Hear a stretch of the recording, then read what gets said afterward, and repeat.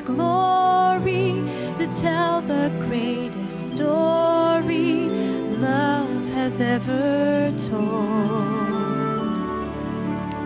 Joyful, I'm forever joyful, gazing on the promised Savior of my soul. Oh, how my heart sings of the wonder of my King.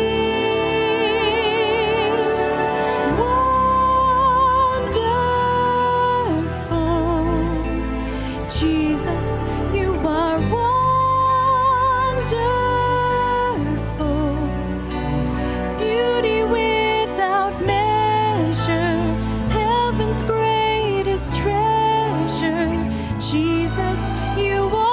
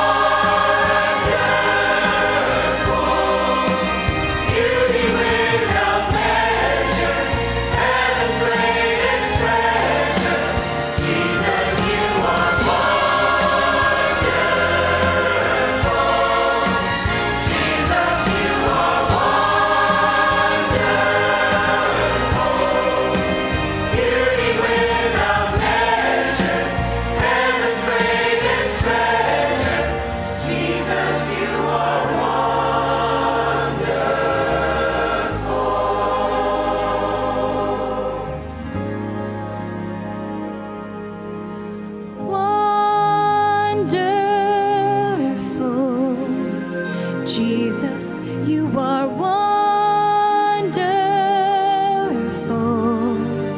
Beauty without measure, heaven's greatest treasure. Jesus, you are wonderful. Jesus, you are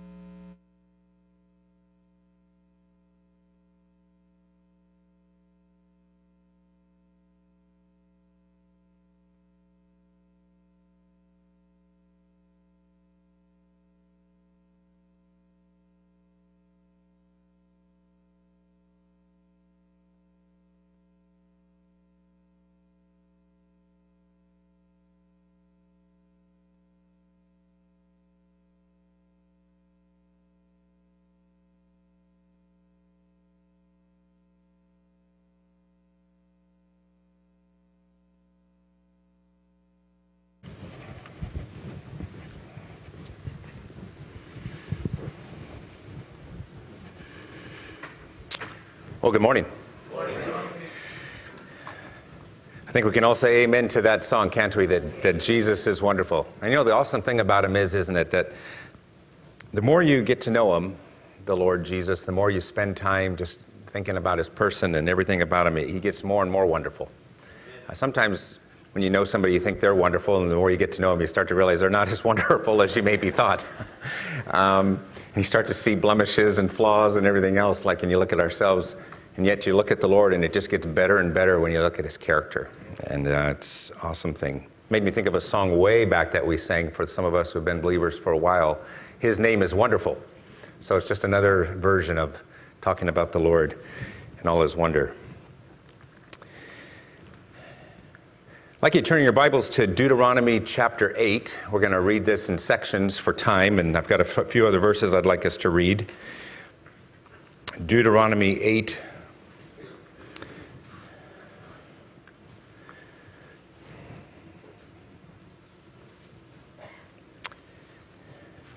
But before we get there, it's been said that, and actually the title for this message this morning is Remembering to Not Forget.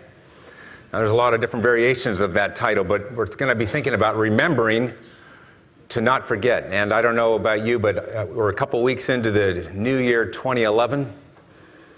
And maybe this has been a time where you've been reflecting and you've been thinking about things that hopefully about God and just his awesome person. But maybe as well just that time of this year where we're thinking about what we'd like to see different. What it is we'd like to continue to remember, to continue to do. Someone has said one of the most powerful areas of our soul is our memory. And yet I think we can be honest this morning and also say that everybody forgets though, don't we? Some quicker than others. I was trying to remember on Friday night when I was thinking of a song, what the song was. And I couldn't remember it. So of course what we do in those situations is we go to Google and we start to type it in and then we find it. And I don't even remember all the lyrics to this song other than this part. Try to remember the kindest September when life was slow and oh so mellow. I know there's more words after that, but I don't remember. It's an old song. Stories told of this older couple that were going to the doctor because they were having some issues with their memory. And so the doctor suggested maybe a good thing for you to do would be able to just write things down so you don't forget. So they took his advice, and one night when the wife was going into the kitchen, he asked her if she would get him a bowl of ice cream. And she said, "Do you think you can remember that? Do you need to write it down?" He said, "No, I can remember that." So as he was going, she goes, "Oh, by the way, I'd also like to have some strawberries on it." She goes, "Do you think you need to write that down?" He said, "No, I'm okay with that." She goes, "Oh, one more thing just before he got into the kitchen. Can you add some whipped cream?" She goes, "Yes." He goes, "Yes, I can remember that," and getting a little bit agitated. About 20 minutes pass by, and he comes back in with a plate of ham and eggs. And she stares at him and blankly is looking at this for about a minute, and she goes, "You forgot the toast."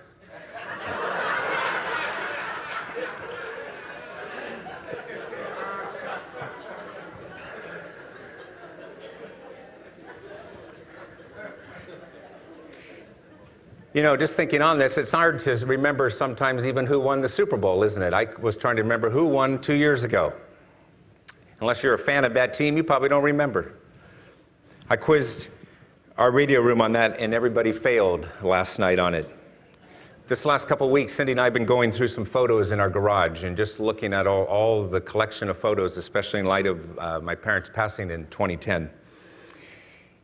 And as we were going through lots of photos, we found different school photographs that we've saved of when we were elementary kids in 2nd, 3rd, 4th grade. And we were looking through these pictures, and I couldn't remember about 95% of those students, and I'm sure they wouldn't remember me.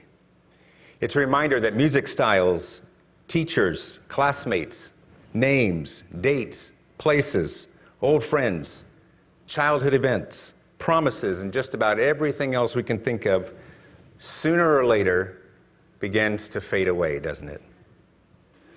And forgetting usually isn't serious unless it's a wedding anniversary or somebody's birthday that you love. Then you know you're in trouble. Someone has said the world doesn't need so much to be informed as to be reminded. And as God's people here today, if you know the Lord, you know that we need to be reminded, don't we? Amen. It's often been said that we are forgetful people, whether we're 20 years old, 40 years old, 60 years old, or 80 years old. And that's why the Lord Jesus instituted the feast and the celebration that you had this morning, where you broke bread, because God says, do this in remembrance of me. There's a troubling verse, you don't need to turn to it because we're going to read in Deuteronomy in just a moment, but in Jeremiah 2:32, where the prophet says, does a maiden forget her jewelry, a bride her wedding ornaments? Yet my people have forgotten me, days without number. God said his people had forgotten him.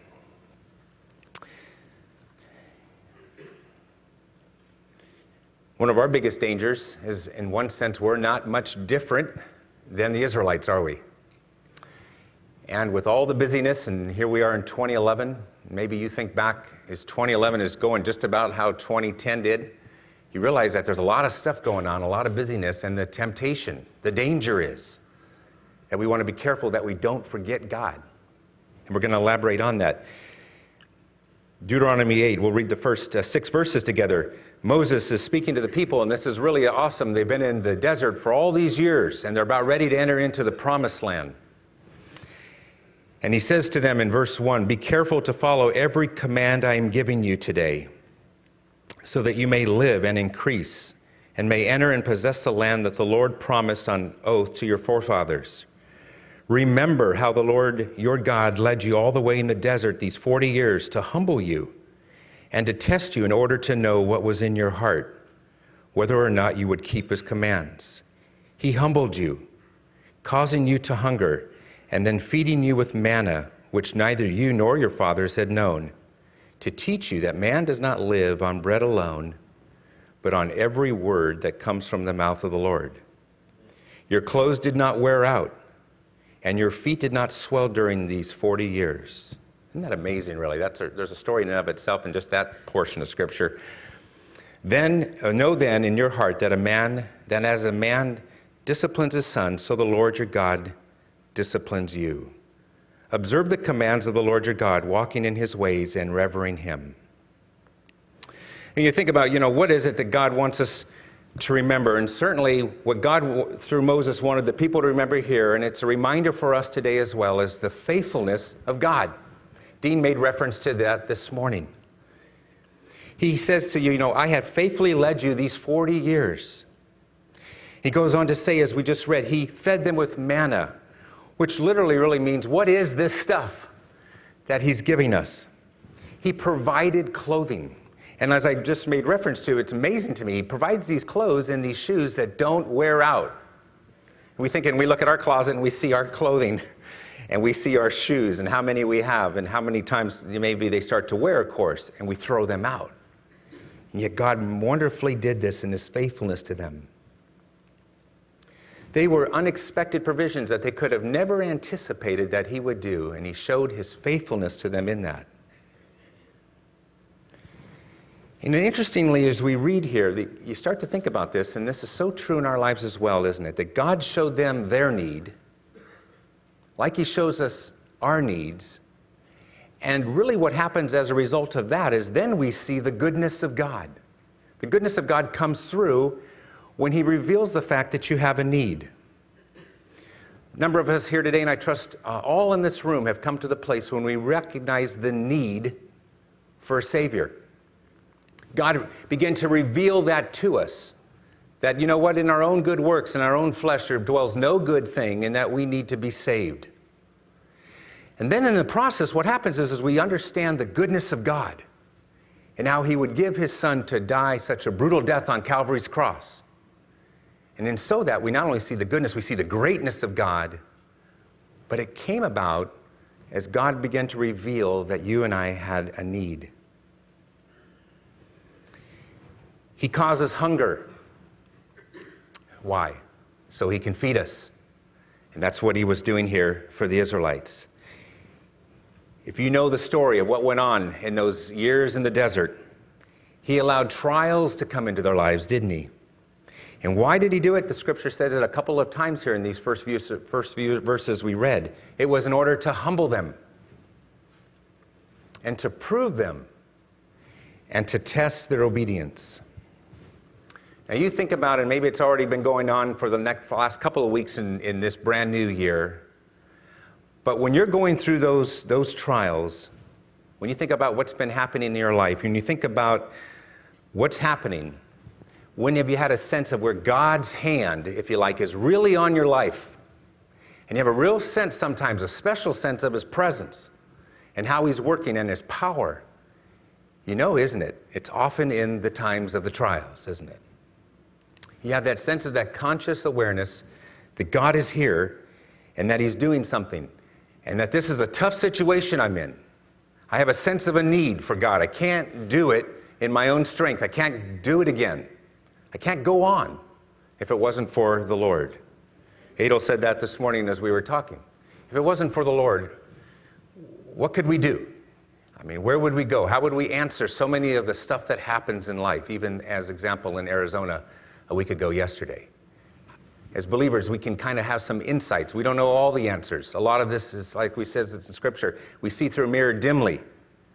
But we do understand some things because of what God has told us in his word, of what he's doing. And you know what? When we sense our need, and I trust in that sense today, we're all needy people.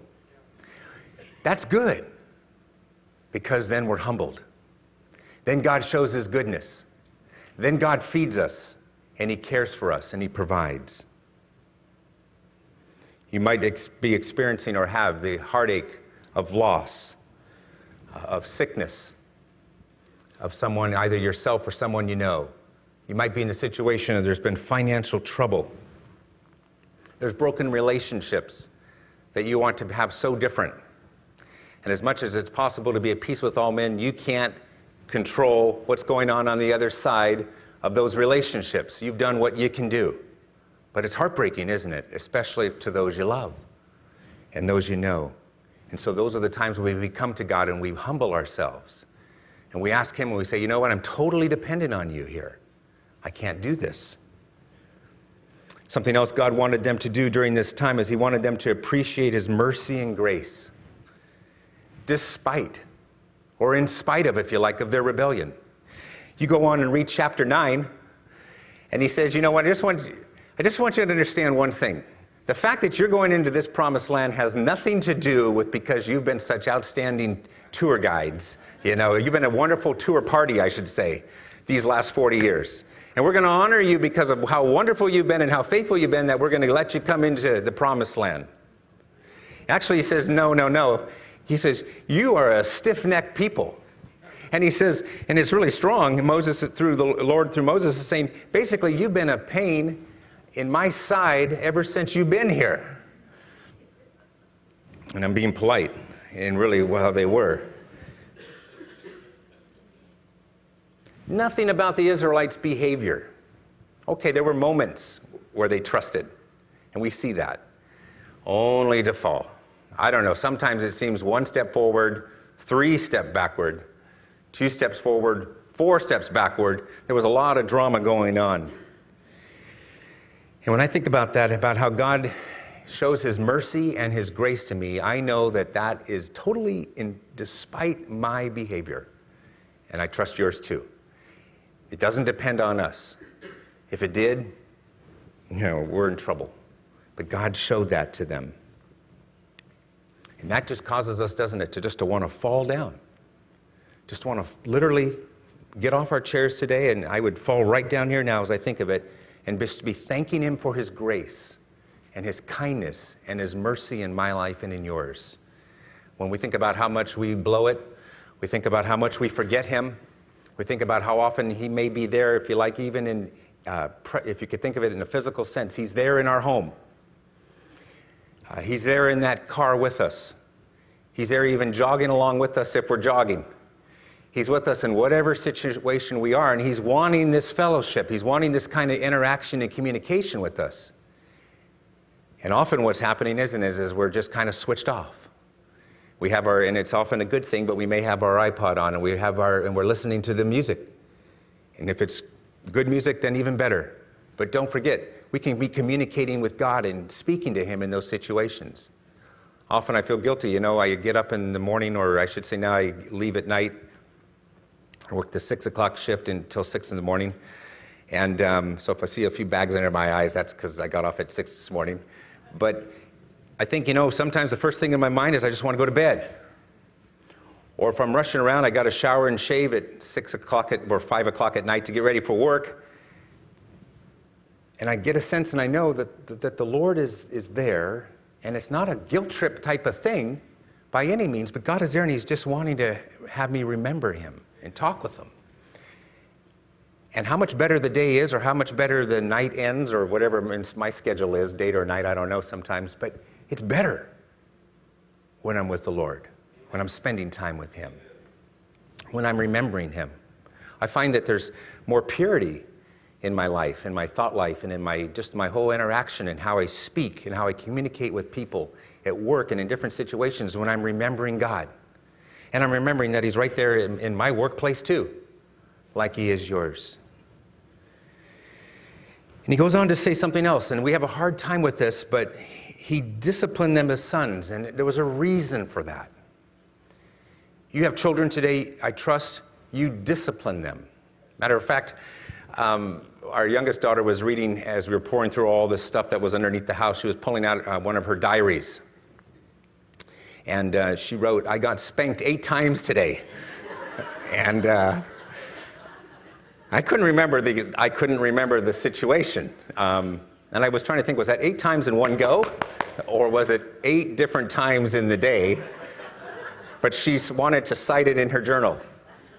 And I know, and I remember actually one of my daughters saying that to somebody that they must have thought she was maybe crazy, or they were giving her some kind of strange Kool-Aid, but she says, "My parents spanked me because they love me." That's the reason for the discipline. It's to correct. It's because we love. And in Hebrews, you know the passage probably very well, in Hebrews 12, 4-6. Writer makes reference to this, that not to be discouraged when you sense the Lord's discipline, because this is actually a wonderful sign. This is actually an encouragement that it shows that God loves you, and He wants to make you and mold us more and more and more into the image of His Son. So we should see this as a good thing. And He wanted to remind them of this. Even though you folks are a stiff-necked people, just think about that, walking around with this stiff neck, and that's how He figuratively describes them. And rebellious. For as long as I've known you and you've been walking the earth, this is when your overall character. I'm going to discipline you, but it's not because I hate you, it's because I love you. So if you are sensing the discipline of God right now, that correction, and He does it, doesn't He? And it's wonderful because He does it tenderly. He doesn't overdo it. It's not child abuse when God's involved in our discipline. We take calls like this sometimes at work where somebody says, "Man, there's some person, they're just slaughtering a child," and they can hear all the screams. And I remember one friend of ours used to say that when she was going to discipline in this culture we're in, that she would close all the windows at the house so that some neighbors wouldn't call the police just because she did spank her child in the right way, and somebody wouldn't be thinking that it was abusive. But He knows exactly how to discipline and correct us, and that's a wonderful thing. It's tender. And I've said it many times, and I'll never tire of saying this. God loves you and I, and He cares for us. And this is a cool thing, because we live in a culture where, okay, there's some awesome things about the electronic media. I'm now a member of it and trying to figure it out. But it's become a little bit more impersonal, hasn't it, in some ways, it appears. There's people now, they're texting me to tell me they're calling in sick, rather than picking up the phone to call in and speaking. If you notice and you watch those who have the cell phones, more people are this than speaking and talking. It just we've lost something of communication skills. And so in this kind of a culture that we're in, remember, there's a God who wants to speak with us. He wants to hear us talk to Him. I don't think God's using has Facebook and things like that, or has electronic media. He communicates through his mouth.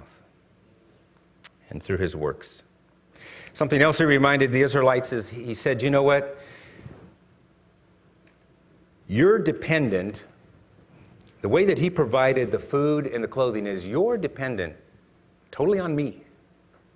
This is my faithfulness, again, shining through. I don't know how you were going to care for yourself. How were they going to eat? How were they going to drink? How were they going to be provided for? And yet God already had it figured out, and he provided for them. I trust when we're in those difficult times, we remember that we may have resources, but ultimately, even the one who's given us those resources is God, and we should be trusting in him.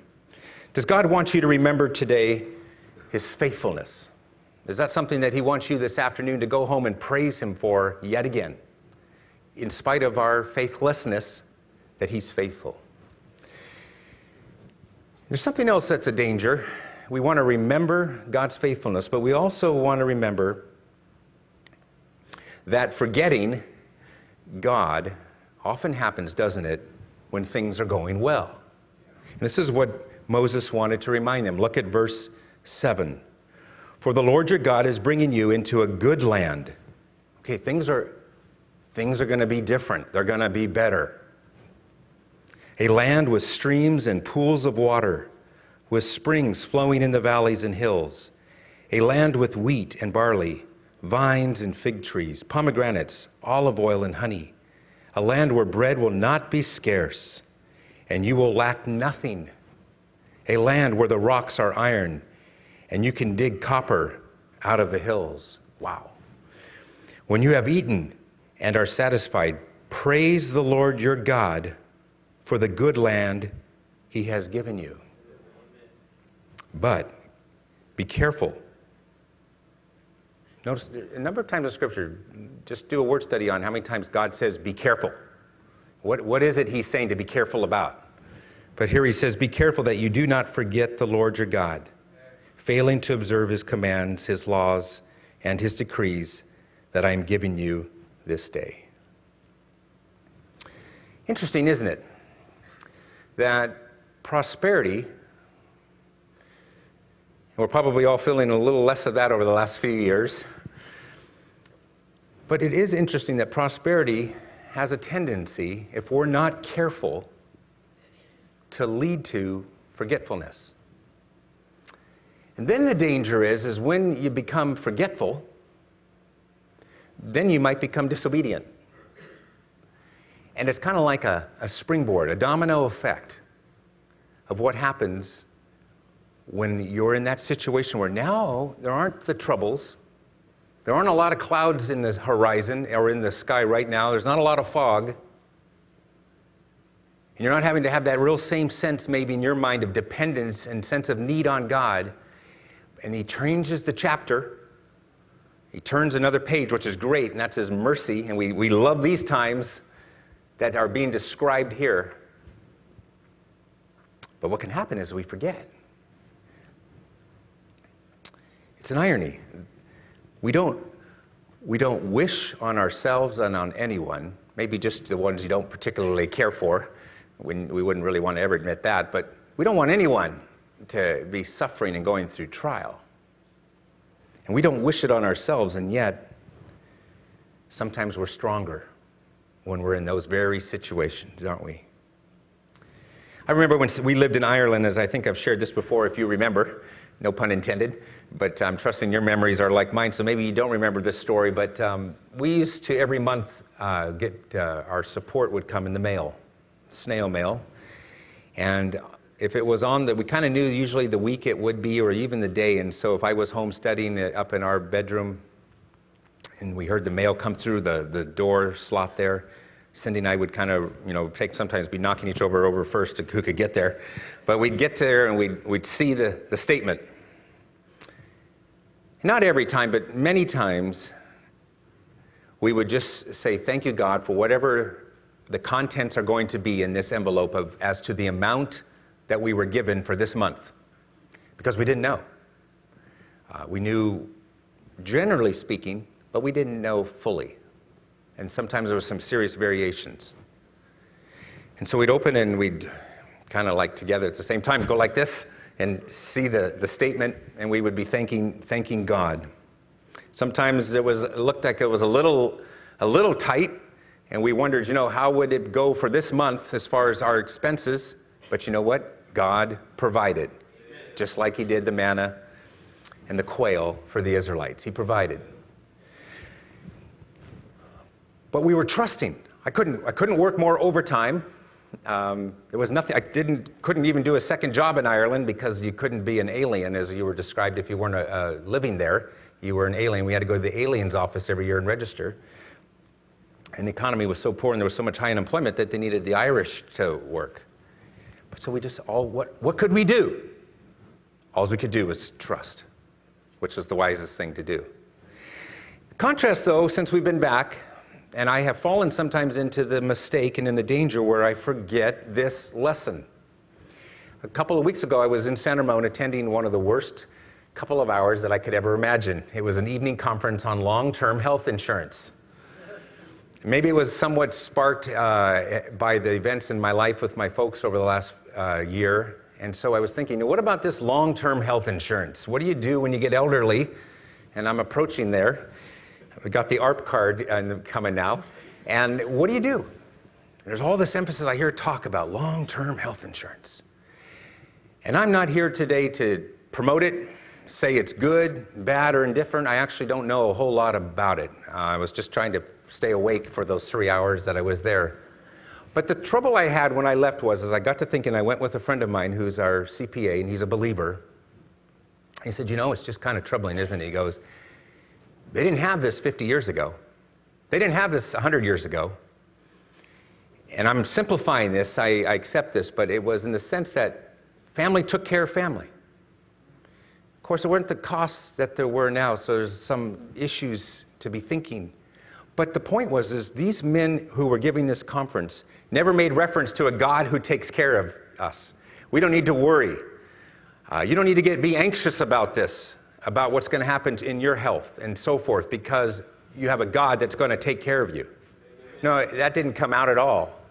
And so I left kind of thinking, this is all in my control to make this decision.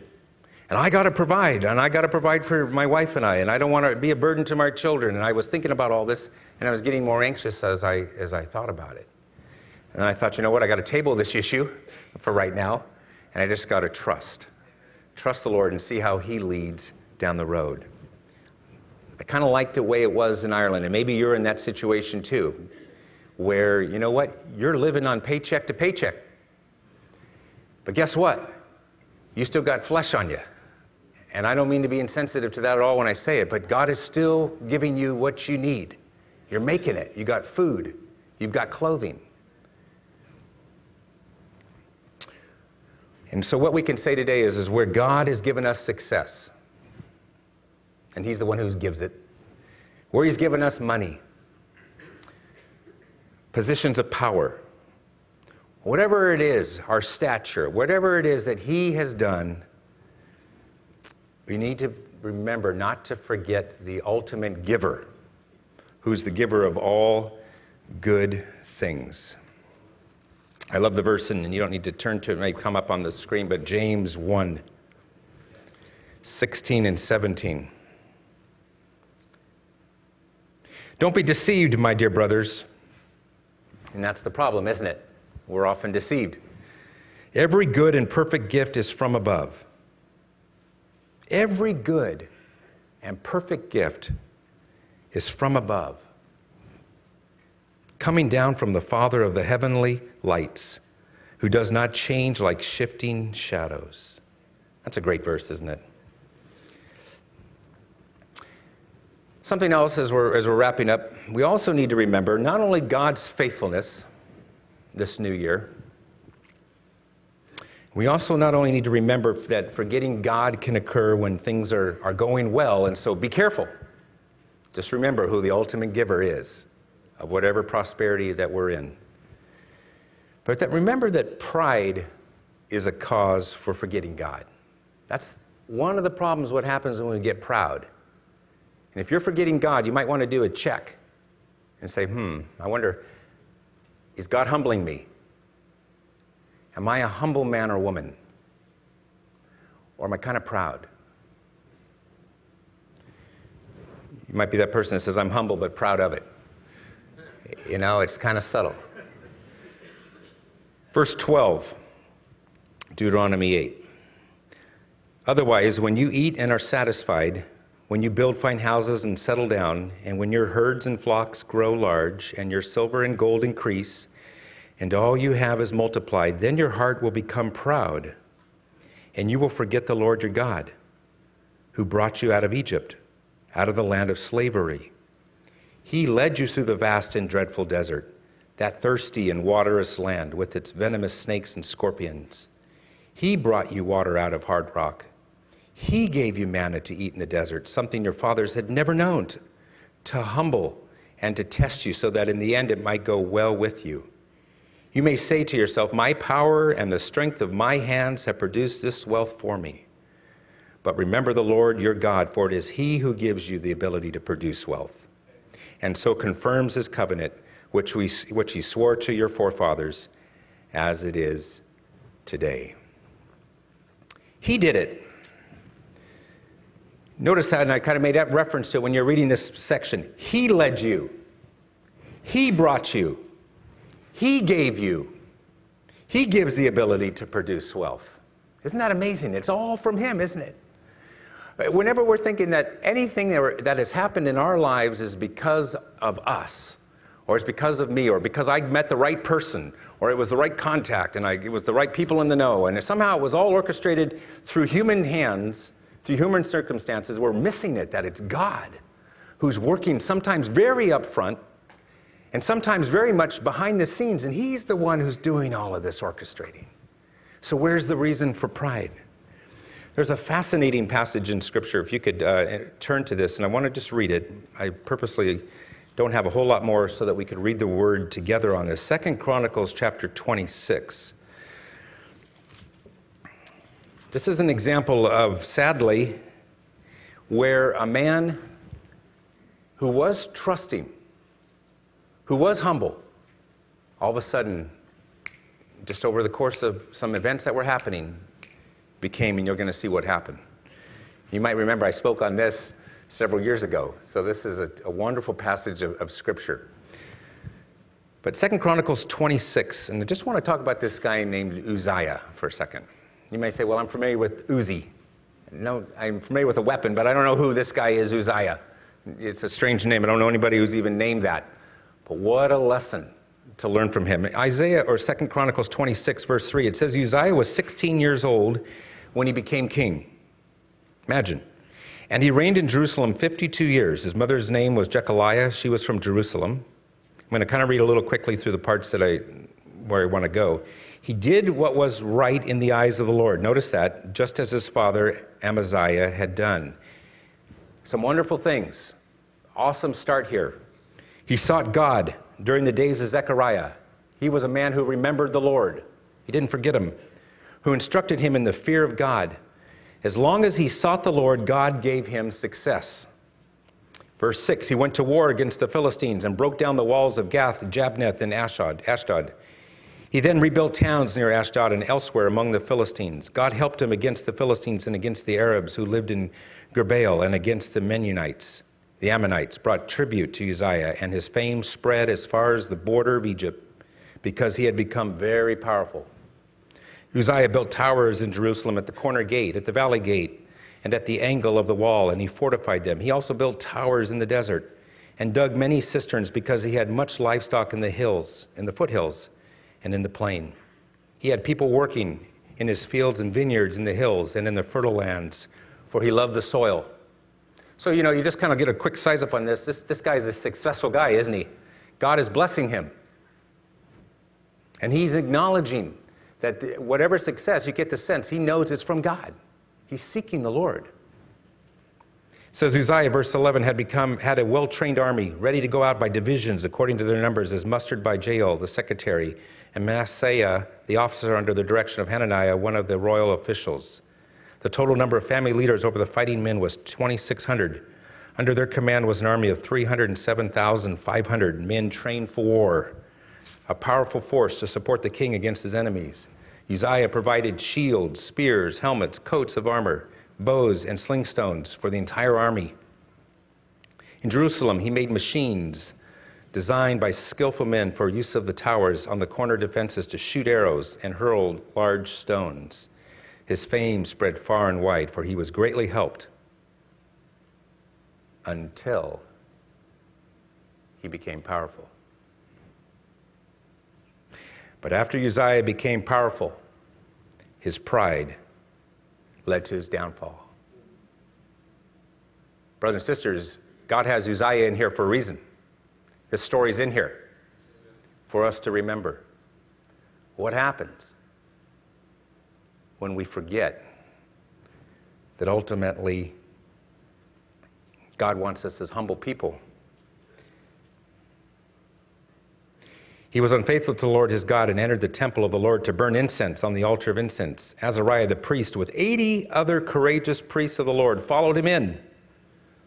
They confronted him and said, "It's not right for you, Uzziah, to burn incense to the Lord. That is for the priests, the descendants of Aaron, who have been consecrated to burn incense. Leave the sanctuary, for you have been unfaithful, and you will not be honored by the Lord God." Uzziah, who had a censer in his hand ready to burn incense, became angry. While he was raging at the priests in their presence before the incense altar in the Lord's temple, leprosy broke out on his forehead. When Azariah, the chief priest, and all the other priests looked at him, they saw that he had leprosy on his forehead. So they hurried him out. Indeed, he himself was eager to leave because the Lord had afflicted him. King Uzziah had leprosy until the day he died. He lived in a separate house, leprous, and excluded from the temple of the Lord. Wow. Always loved that story, and I like to read it. I like to read it regularly. It's one of the passages of Scripture I often read because I want to remember that whatever successes that I'm experiencing in my life, whatever good things God is doing, He's the one who gets the praise. And dare you fall into that thing where all of a sudden you start thinking, this is me. This is my accomplishments. This is my education. This is my ability to speak, schmooze, whatever. Be careful. Quickly, as we wrap up, something else, just to kind of wrap this up about remembering. I hope this afternoon you don't say I forgot what we were talking about. You just remember some tips. Reminds me of a guy who went to the doctor, and he said, "Doctor," he says, I'm losing my mind." And he said, the doctor said, "When did this happen?" And he said, the fellow said, "When did what happen?" And some things to remember. James 1, and we won't turn to it, but 22 to 25 talks about being not only a hearer of the word, but a doer. And he talks about, that little section. He says, don't go be like that person who goes, looks in the mirror and says, looks like I need to shave, comb my hair, do something, and then you don't do it and you walk away. And sometimes you think, well, that would be kind of crazy. You look at yourself when you get up and you see the sight, and you just say, well, okay, and you just keep doing that day after day. All of a sudden there's going to be issues, and people are going to start commenting on you because you're looking in the mirror, but we're not doing anything. And one of the things we have to remember is the Scripture makes it clear. God wants us just to remember, it's not enough just to read it, to say, okay, now I've read it, I've read the Word, close the book, and walk away. But to ever be sensitive to the fact is there's something that God wants me to do. What does He want me to praise Him for something that I've read today? What is the action that God is wanting for me from this?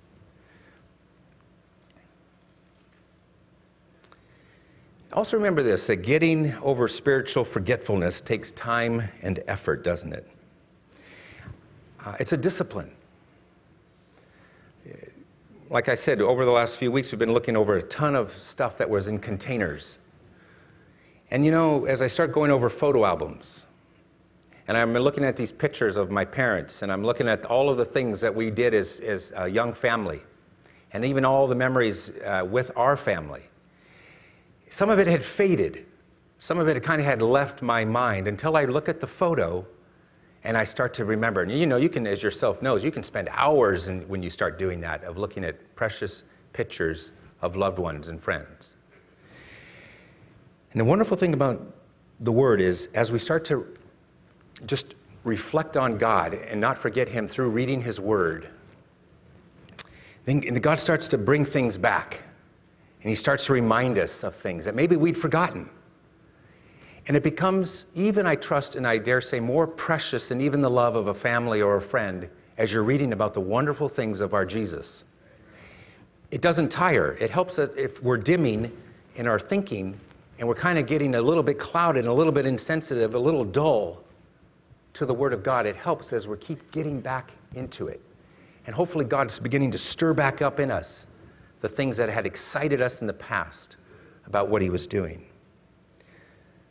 So take time in your busy life just to do what you got to do, where you got to go, where you got to go, but where you open up this book and you start reflecting again. Lastly, well, two more things real quick, and you know the verses, we won't read them. Take stock also of the blessings of God. Psalm 103. Don't forget His benefits. Be thinking about that. Remember, recall all the things that God is doing. Psalm 103, verses 1 and 3. One of the wonderful things about as well is take stock of this blessing of God, Isaiah 43:25, where God says, I remember your sins no more. That's an example of what is wonderful. God didn't have dementia there or Alzheimer's.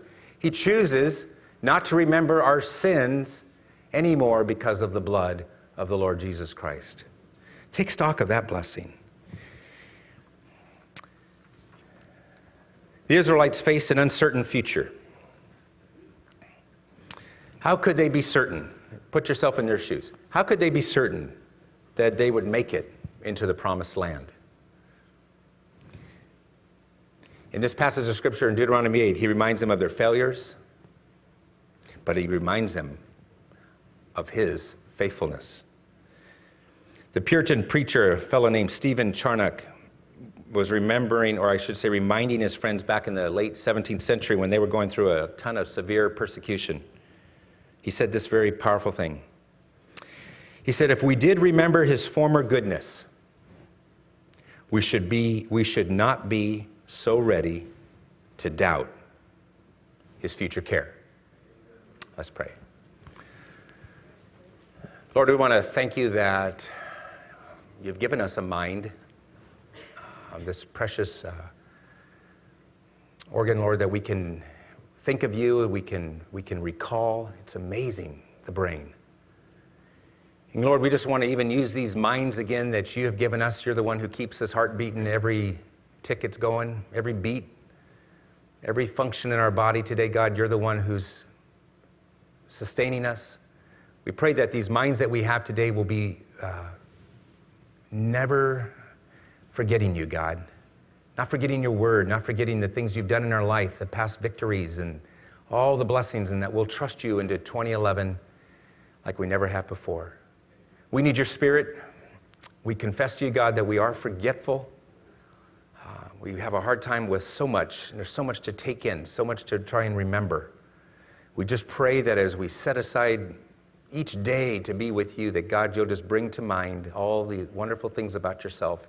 And as the choir sang today, our conclusion of it, after all of it is said and done, is that You're a wonderful God. We bless You for our time today, and we just pray now that You'll bless us this coming week. And again, we'll be mindful of You, Lord, and whatever it is You want us to be doing this coming week, we ask in Jesus' name. Amen. Thank you.